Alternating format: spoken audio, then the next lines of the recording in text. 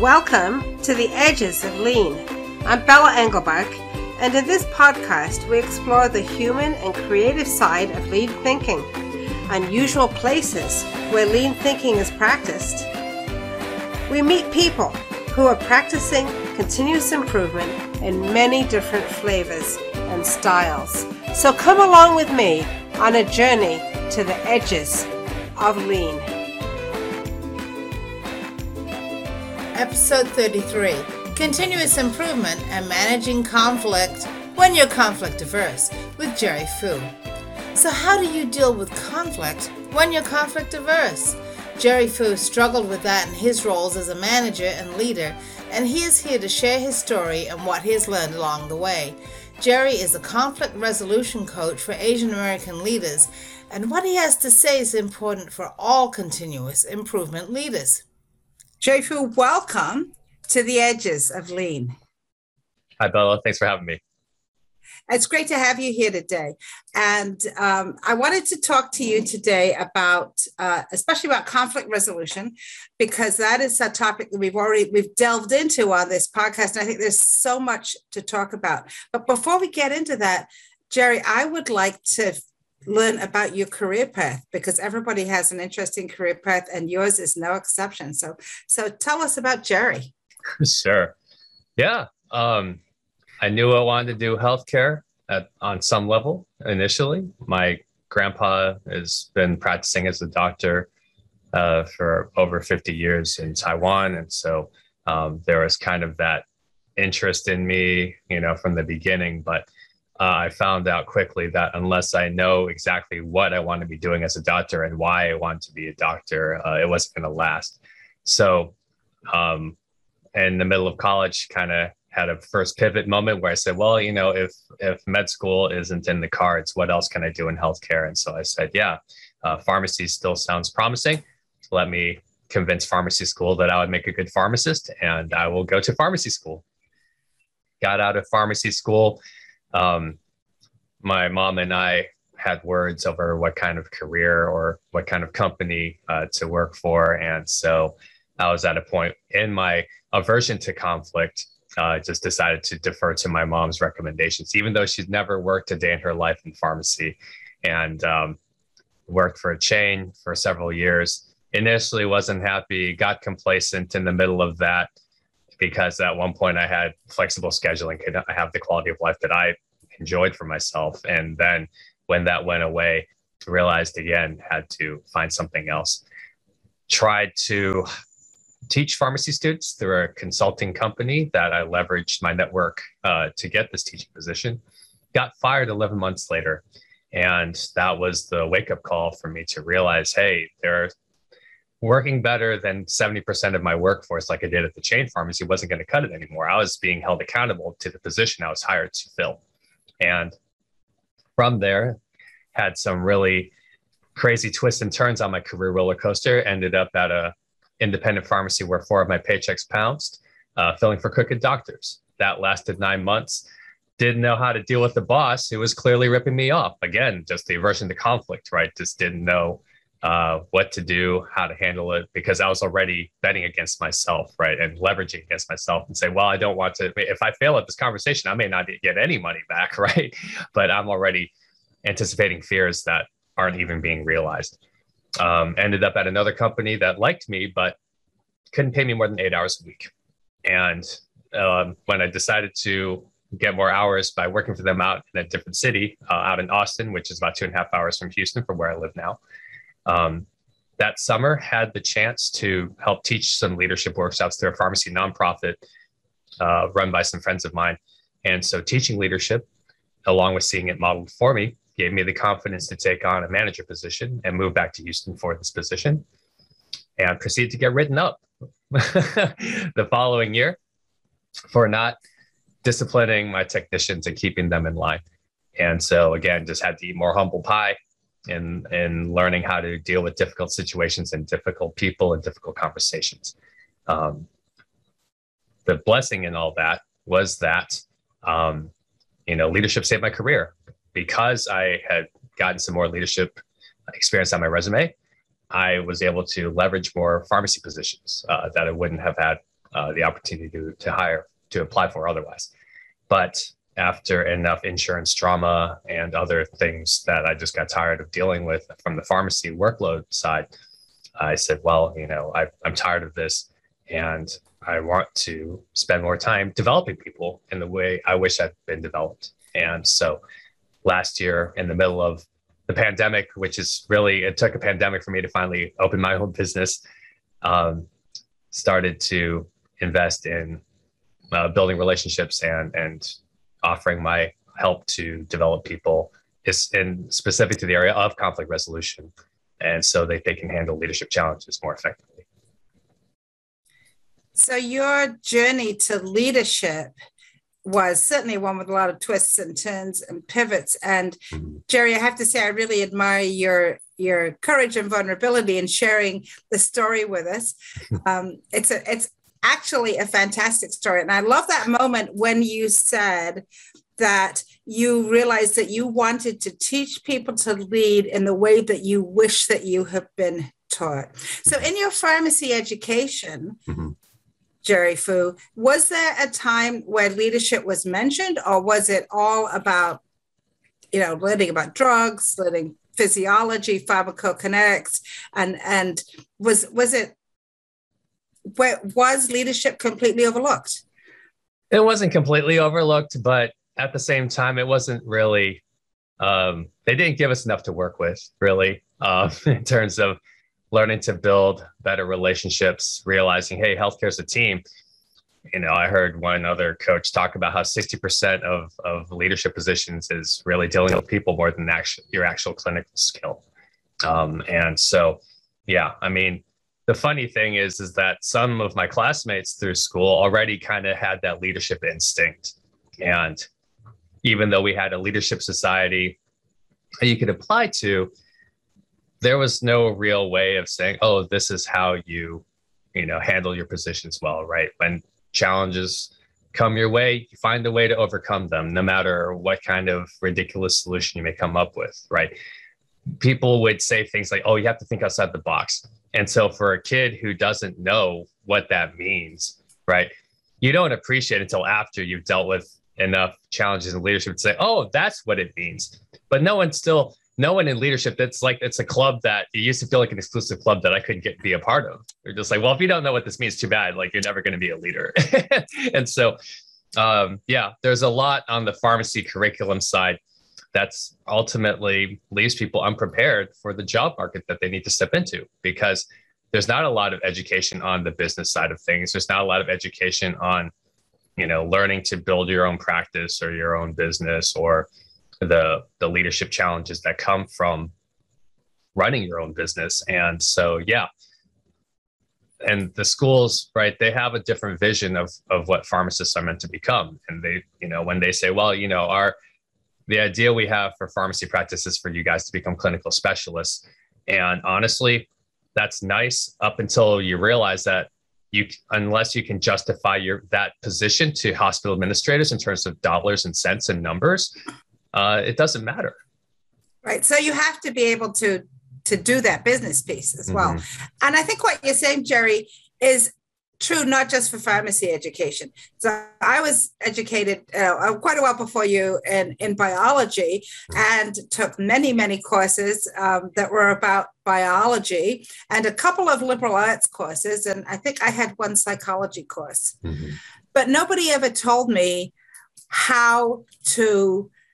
I ended up working in the pharmaceutical industry. Nobody ever told me about process. Nobody ever told me about people, that I would have to be on a team, as you were saying, that I would have to, whether I was working as a field biologist or working in industry, or in academia, I would have to work with other people. And that was not what the education, at least at that time, was for. And I think it's still a gap in a lot of education. And when people are talking about, people coming out of school now, whether it's undergraduate or graduate programs, leadership and management, that's a separate course, right? That is, ostensibly that MBA, which may or may not be of value to somebody. Yep. Yeah. So you say that you were conflict averse, Mhm. right? Yeah. Yeah. Um, what do you think was really the moment when you realized that being conflict averse wasn't helping you? Was it? Yeah. Yeah. Well, so many moments, So really. many But moments. but some of the bigger ones where you realize that you have no choice but to engage, whether on the personal or professional level. Here are some examples for people to kind of chew on, and we can unpack whatever you feel is would be most helpful for others. One example, the personal sides, when I was volunteering as a church class director. On my second day officially on the job, I found out that a newer guy in the class was sexually harassing women in our class. And they said, Jerry, you're director. You have to handle this. And it's like, you didn't give me a manual. They're just like, hey, good luck. Run toward the gunfire. How do I stop it? We don't know. Just you got to deal with it. Right. Fall on the grenade. It's like, okay. Avoidance isn't going to make the situation go away. You can't just say, oh, well, maybe if I just stick my head in the sand, maybe this storm will blow over. Doesn't work in leadership challenges, right? Another example, when I first came on with my current pharmacy job, I brought on a lead technician from my previous job, and I found out very quickly that I did not vet her properly. Just because she had the title didn't mean that people respected her. She didn't have a good influence on her teammates. And it took a year and a half before I finally, with the help of my managers, had the courage to push her out the door, because she just knew how to deflect. She knew how to bark back. She knew that I was conflict averse by nature, and that as long as she pushed back just enough for me to be, dreading conversations with her, that somehow she could just kind of stall her inevitable demise. And basically the waking up point for me, or the moment of epiphany, was when you realize, what's this costing me, right? It's costing me productivity from other teammates. Now the whole team is being brought down because everyone is resentful and frustrated. If they're resentful and frustrated, they're not focused. First and foremost, me. And one of the funnier moments was when me and my actual lead tech from this job, we would go outside and complain and vent. And then my lead tech would tell me, is it bad when I'd rather just quit this job than to deal with her anymore? And I said to myself, and I said to her, I said, wait, we're the ones in charge. Why do we have to leave? We need her to leave. So those are some of the moments where you realize, hey, you know what? Avoidance, it's nice if you're just trying to get along with everybody, what you realize. But a lot of the tougher parts of leadership that people don't want to admit to or talk about application on a real basis is that you will have to make difficult and unpopular decisions for the sake of your company or your organization. And the cost of not making those decisions, the long term, your company might die because you refuse to fire a bad employee, right? How can you afford to risk that? But those are some of the crystallization moments for me. And I think you said something very important, that even if you're not talking about, the risk to the whole company, Mm-hmm. if something is not happening on a team, Mm-hmm. that, where it looks like somebody's letting down the team, Mm-hmm. and the rest of the team sees it and they see you not doing anything about it, that is, that just sets the whole team on a path of, as you said, lack of focus. So the leader not taking action, whatever that action's going to be, is really visible, even if the leader thinks it isn't visible. Mm-hmm. So you've moved from conflict avoidance Mm-hmm. to really studying and practicing and teaching conflict resolution. So how do you define conflict resolution? What's Jerry's definition? Great question. I iron it out every day. The definition I'll use right now is conflict resolution is addressing broken expectations in a way that is both respectful and beneficial to the parties involved. And to elaborate on that, right, you don't necessarily get to a point where the relationship may be restored to 100%. People may need to make compromises, right? A common gauge is to ask yourself, is what I'm disagreeing on a preference or a principle, right? If it's a preference, maybe I talk about it, but I'll still let it go, or maybe I adjust my expectations or things. But if it's a principle, then okay, we need to figure out how we're going to work around this and work alongside each other. But yeah, conflict resolution, right? The goal is to get to a point of closure, and that will involve collaboration, and that will involve compassion, and that will involve communication, and you have to have courage to initiate, right? So those are some of the C's of conflict resolution I like to reference. But yeah, the basic definition is to resolve conflict is to, hey, we need to come to an understanding, and we need to come to an agreement, even if it's not necessarily the agreement I had in mind or that you had in mind, and that's okay. Wow. So you described 4 C's. Mm-hmm. Could you say those again, just for the listeners? Sure. I mean, I'll throw in a fifth one just for a bonus. Fifth C. Right? Okay, yeah, go for it. So to resolve conflict effectively, first you need compassion for the other person, right? In the situation where I talked about with the alleged sexual harassment, I can't assume that what was told to me was automatically true, right? I need to kind of give him this information, decide how he wants to handle it. So have compassion for this guy. Maybe he's just looking for a community. Maybe he just doesn't have a filter. Maybe he just needs a little help trying to, know what the expectations and rules are so that he doesn't, hit any tripwires, right? So have compassion. Number 2, have courage, right? You need to find 10 seconds to engage and realize, hey, I don't need to be Superman or Wonder Woman. I just need 10 seconds to pick up the phone, send that text, send that email. Hey, I need your help dealing with this situation. Can we talk? Is now a good time? Right. You want curiosity, right? Hey, let me be a detective and really look into this situation and see what's going on, right? Because too often, right, we charge ahead with that courage and we say, okay, I'm going to be the hero. And then you realize you did not study the territory at all. Number 4 is collaboration. Hey, the confrontation, right? We just kind of initiate contact, but then we shift to the same side of the table. And we say, hey, are we on the same side? Yes. Okay. Are we working toward a common solution? Yes. Okay. So help me out here, right? And then finally, the 5th C is closure. You have to trust that closure is going to be better than any comfort that you settle for, right? Closure means being able to exhale because the relief that you experience with that closure is better than staying comfortable. And it took a couple failures on my part before I finally broke through and found that closure and realized this is so much better.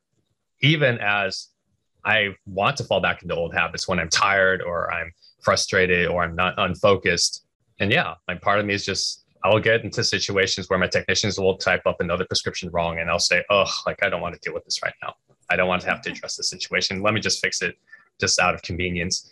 And then all of a sudden I do it a couple more times. And now I'm working 2 jobs for the price of 1 and I'm getting burnt out and I'm complaining. And now I'm back in a bad state of mind. And your employee has not learned anything about how to solve the problem on exactly. their own. Yeah. They so don't you know haven't helped them either. Exactly. Yeah. Yeah. Wow. So I'm looking at these 5 C's and thinking about the principles that we have in lean thinking. Mm-hmm. For those of us who are listening to this podcast or watching, when I think about compassion, that is really part of what we say about respect for people. Mm-hmm. That respect for people is really, truly valuing human beings as incredible, marvelous creations. You say, wow, when you think about here's a human being. So that should provide you with some compassion, right? Mm-hmm. Even as you said, it sounds like they may be doing something, and they may be doing something that is untoward or is not in line with rules or company expectations. But starting with compassion is so aligned with respect for people. Courage is, I think, that's really part of everything that we should be doing. We should be courageous in our approach to making things better. Continuous improvement won't happen without courage. Curiosity. In lean thinking, we talk about going to the gemba, which is going to the actual place and really seeing the problem happening where it's really happening as closely as we can. We can't help anyone else solve a problem if we haven't seen it for ourselves if we don't ask them what's really going on. Collaboration is key, right?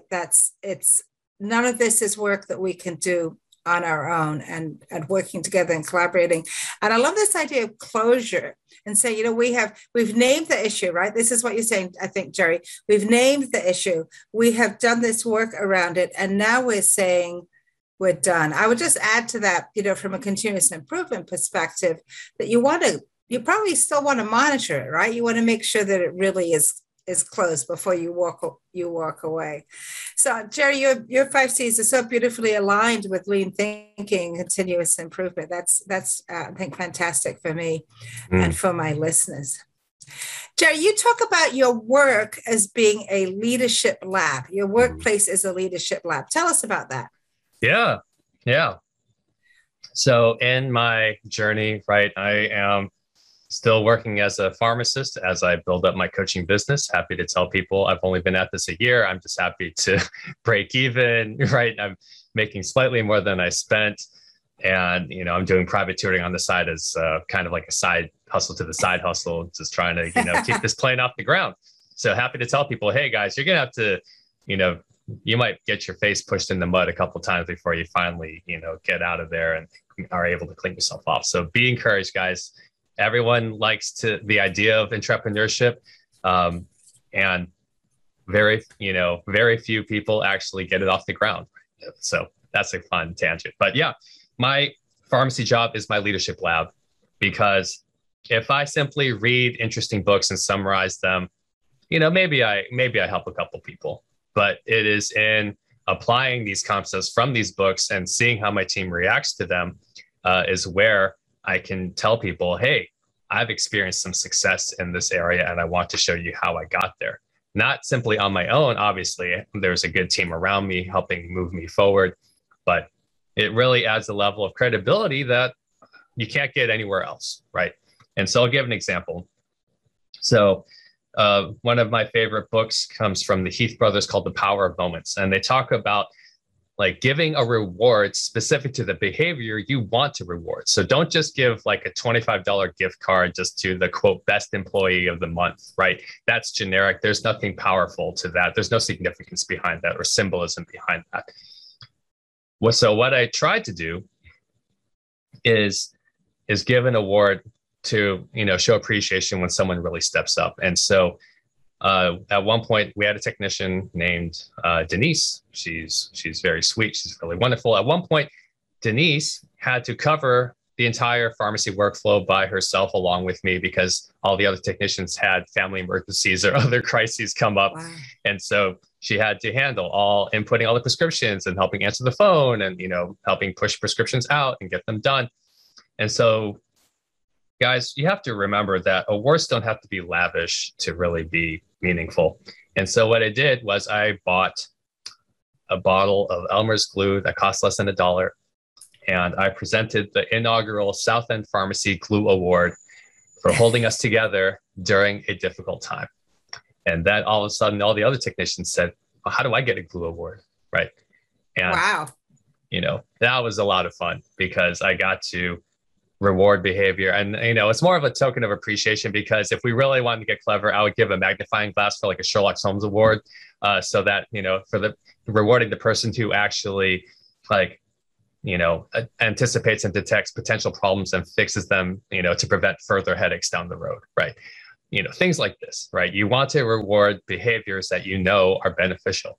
And while there is some inherent motivations in terms of identity and autonomy and purpose that Dan Pink talks about in his book Drive, which is another book I'd recommend for people trying to motivate their employees well.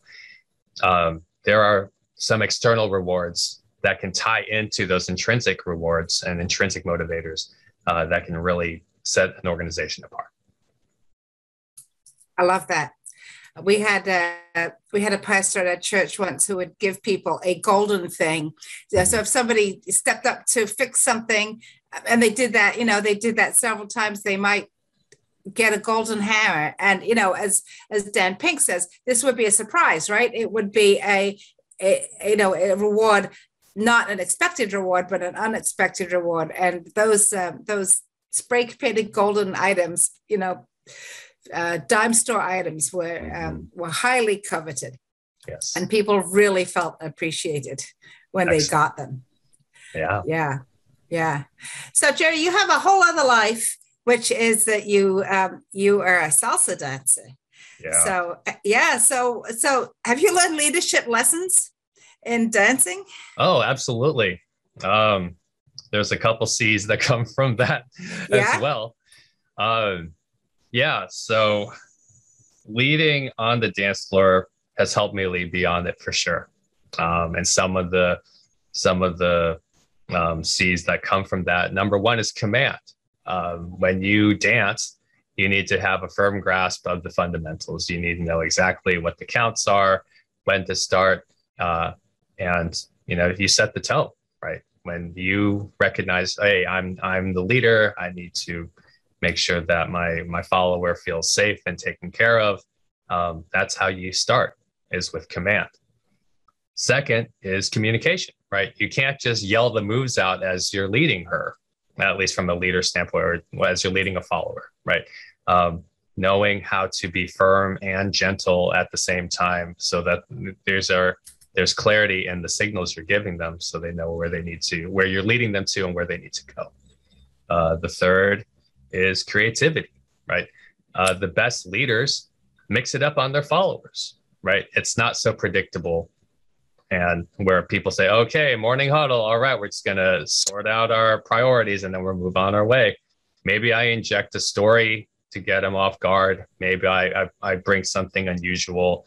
Maybe I ask them questions. Maybe I ask them for stories. Right? Maybe I have another technician lead the meeting instead of myself. So they're not just hearing my voice and just kind of ignoring it because, it just gets old after a while, right? Yeah. You also want commitment, right? Hey, I am committed to you. I don't give up in the middle of this dance, and I'm not going to give up on you guys as people. With that said, wanting what's best for someone doesn't mean keeping them on payroll just because you said, well, I told you I didn't give up on you. Sometimes the best way to commit to someone is to fire them. And people don't want to hear that, right? But the most loving thing you can do for somebody sometimes is similar to the wake-up call I got when I was fired. Hey, you can think whatever you want about the situation. From the company standpoint, this is not working and we're going to have to part ways, right? Find another company. This is your opportunity to find another company that maybe can appreciate your talents in a way that we couldn't. That's the best case scenario, right? Otherwise, there are some lessons here you're going to have to learn, and you're going to have to learn from them on your own time. So those are 4 C's from learning to dance and translating that into leadership beyond the dance floor. I love that. How did you get into salsa? Oh, that's a long, winding road as well. Is it? A little bit. I mean, I'll do my best not to, get caught up on tangents, but happy to summarize for you guys. So I got a taste of it in college. It was actually a really bad lesson. They taught us a bad lesson. It was for a spring formal my freshman year, and they taught a terrible lesson. And when we got to the formal, we said, this is boring and frustrating. They didn't really give us anything to really work with to actually enjoy ourselves. So we're just going to stop. And for me, I just said, this is hard, confusing, and I'll probably never be good at it. So I just shelved it like forever. And then it wasn't until I got to pharmacy school, actually, where a friend of a friend was starting the salsa scene up in Memphis. And the friend of mine said, hey, you got to give another shot. And so by my 3rd year, my grades had solidified to a point where, like a couple more bad grades wasn't going to really dip it too much. And so I said, well, yeah, let me take some real lessons. And, on the weekends, I need a study break. Let me go try this out some more. And I got to a point where I really, really enjoyed it. And of course, right as I get to a point where I really enjoy it and I have some level of basic competence, I graduate and I moved back to a city. I moved back home on the other side of the state where there's no salsa dancing. So I went into this really unproductive cycle of rust and lack of confidence and missing it. And then, I'd go to a convention, and then again, more rust and lack of confidence and missing it. And so I just was in this really unproductive cycle. Even after I moved back to Houston, most of the friends I initially made the second time around in Houston, where I originally was for college, were into two-stepping. So I got into two-stepping which still helped. But it wasn't until 7 years ago where I'll tell people all it took was one really pretty blonde. And, and I said, I have to dance with her. And I brought my A game and, everything came together. I didn't blank out on moves. And at the end of that dance, I said, why did I stay away from this for so long? And so I said, okay, nope, I got to make time for this now. And the great thing is now I'm in a position where I'm a volunteer instructor for a local dance club through my alma mater. And we also will raise money and awareness for causes we believe in through dance lessons. We just tell an organization, hey, book a venue. We'll come in and teach a lesson. We'll help you raise money and, help give you some visibility. So this generosity model, just everybody wins, where we just want to elevate the quality of dancers. And we also want people to enjoy dancing as much as I do. So yeah, that's the transformation. That's a really interesting story. And especially because it's so different, right, from work. Oh, I mean, you've talked about some of the leadership things that you've learned from dance, but it is a very different environment from a work environment, and it's the kind of thing that I think some people sort of aspire to. I wish I had organized my work life, or my work allowed me to do something like that, to have that creative, artistic, joyful outlet. It's really important to do it, isn't it? It's important to find that time, make that time, do that thing, whether it's dance or music or I don't know, pickleball, whatever it Absolutely. is, that allows you to be a person who has fun and plays and is artistic and creative. Yeah, that's super.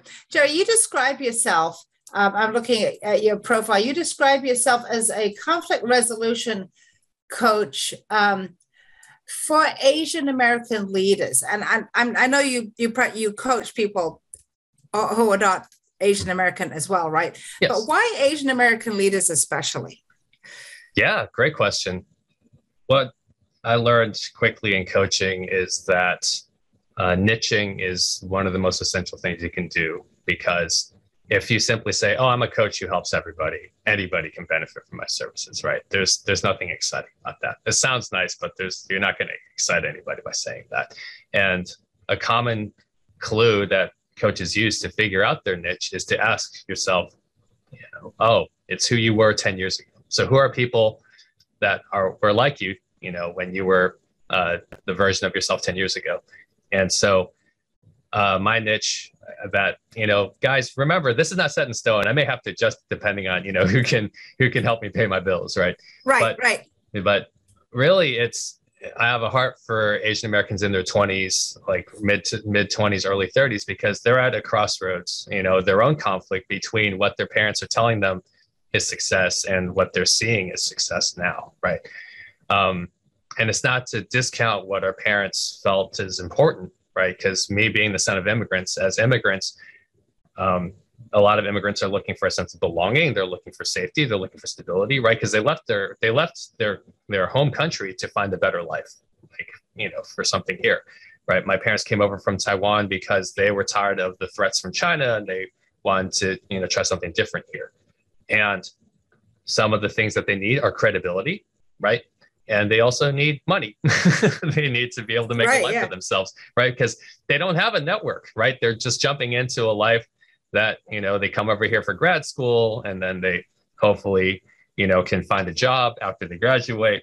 And, there's a language barrier on top of that, right? And there's also racism, not to mention discrimination and other things that it's an uphill battle for them.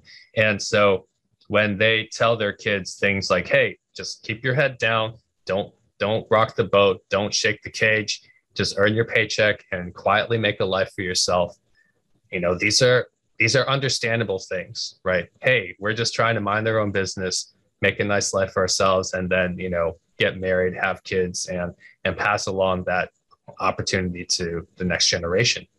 Sure, right? But then you realize that just because you have a respectable title after your name doesn't necessarily mean you're in charge, right?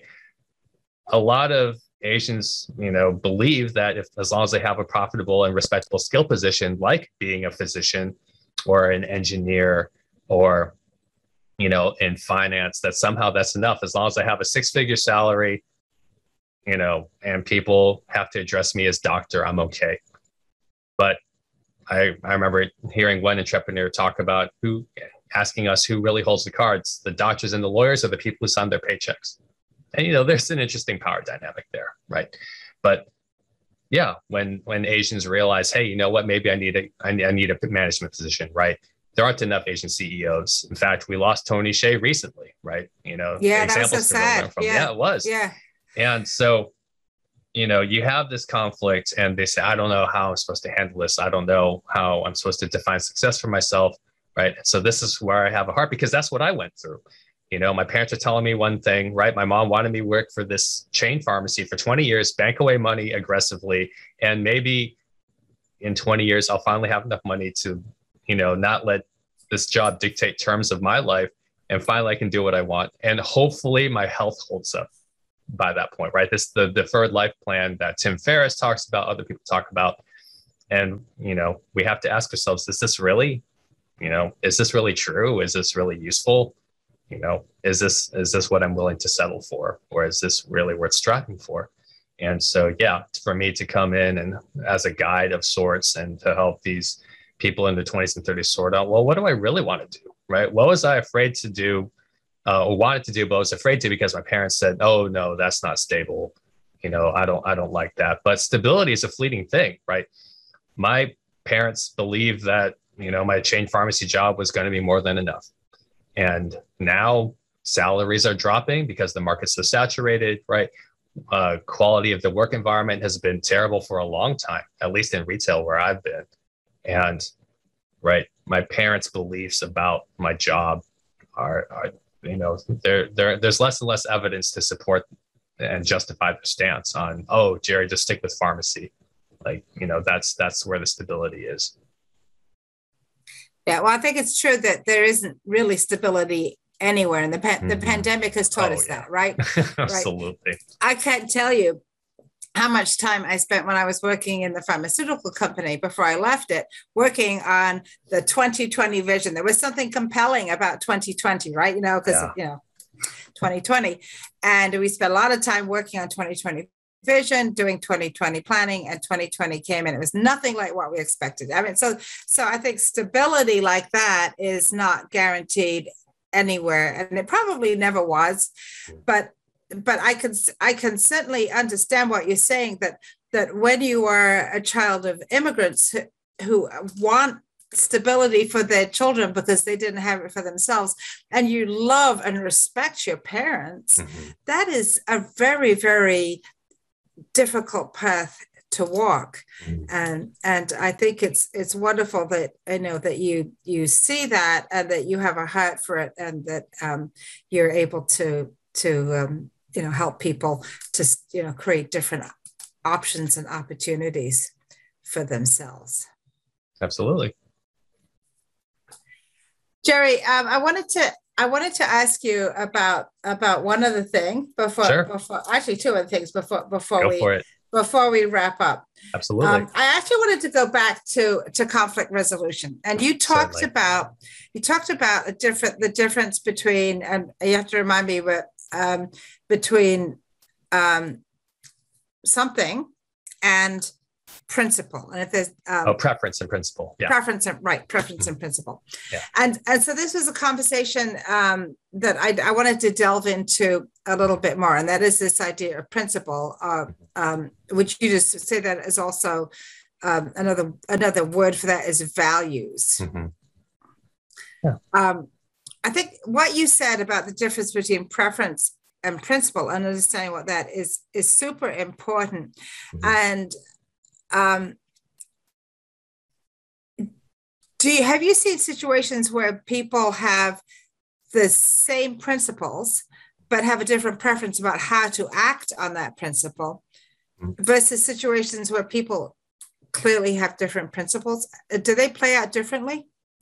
Yeah, great question. So I'll use, for some reason, the church example is coming to mind when you ask that question, right? So I had one in mind too, but you go with yours. Yeah, no, please. Yeah, no, let's unpack both of them. So I remember having a debate with one of my pharmacist friends who is a staunch Southern Baptist, and won't have to get into current events involving that denomination. But many years ago, we had a heated discussion, an intense discussion over how people are meant to dress when they come to church, right? Oh yeah. And this is a fun one because he tells me, hey, look, when I go to work, I put on a collared shirt, tie, and I come with my best because I want to be professional.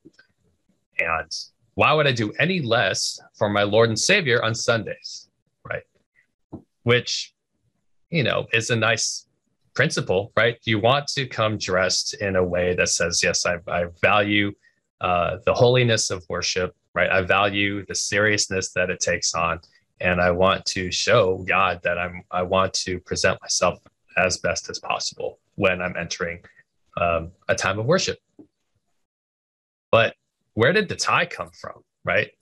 What if are you expecting every man, or every child to have access to ties, right? What if someone's best is a FUBU jersey, right? What if someone's best is like an Asian outfit, right? Like a ceremonial outfit that doesn't involve a tie? Are you going to be so hung up on your cultural preferences and background to say, well, that culture's nice, but it's not wearing it. You're not wearing a tie. So I don't think you're really serious about your time of worship, right? There's a lot of nuance there that says, what is the principle? The principle is that you come to church serious about worship and you dress whatever you define as your best, right?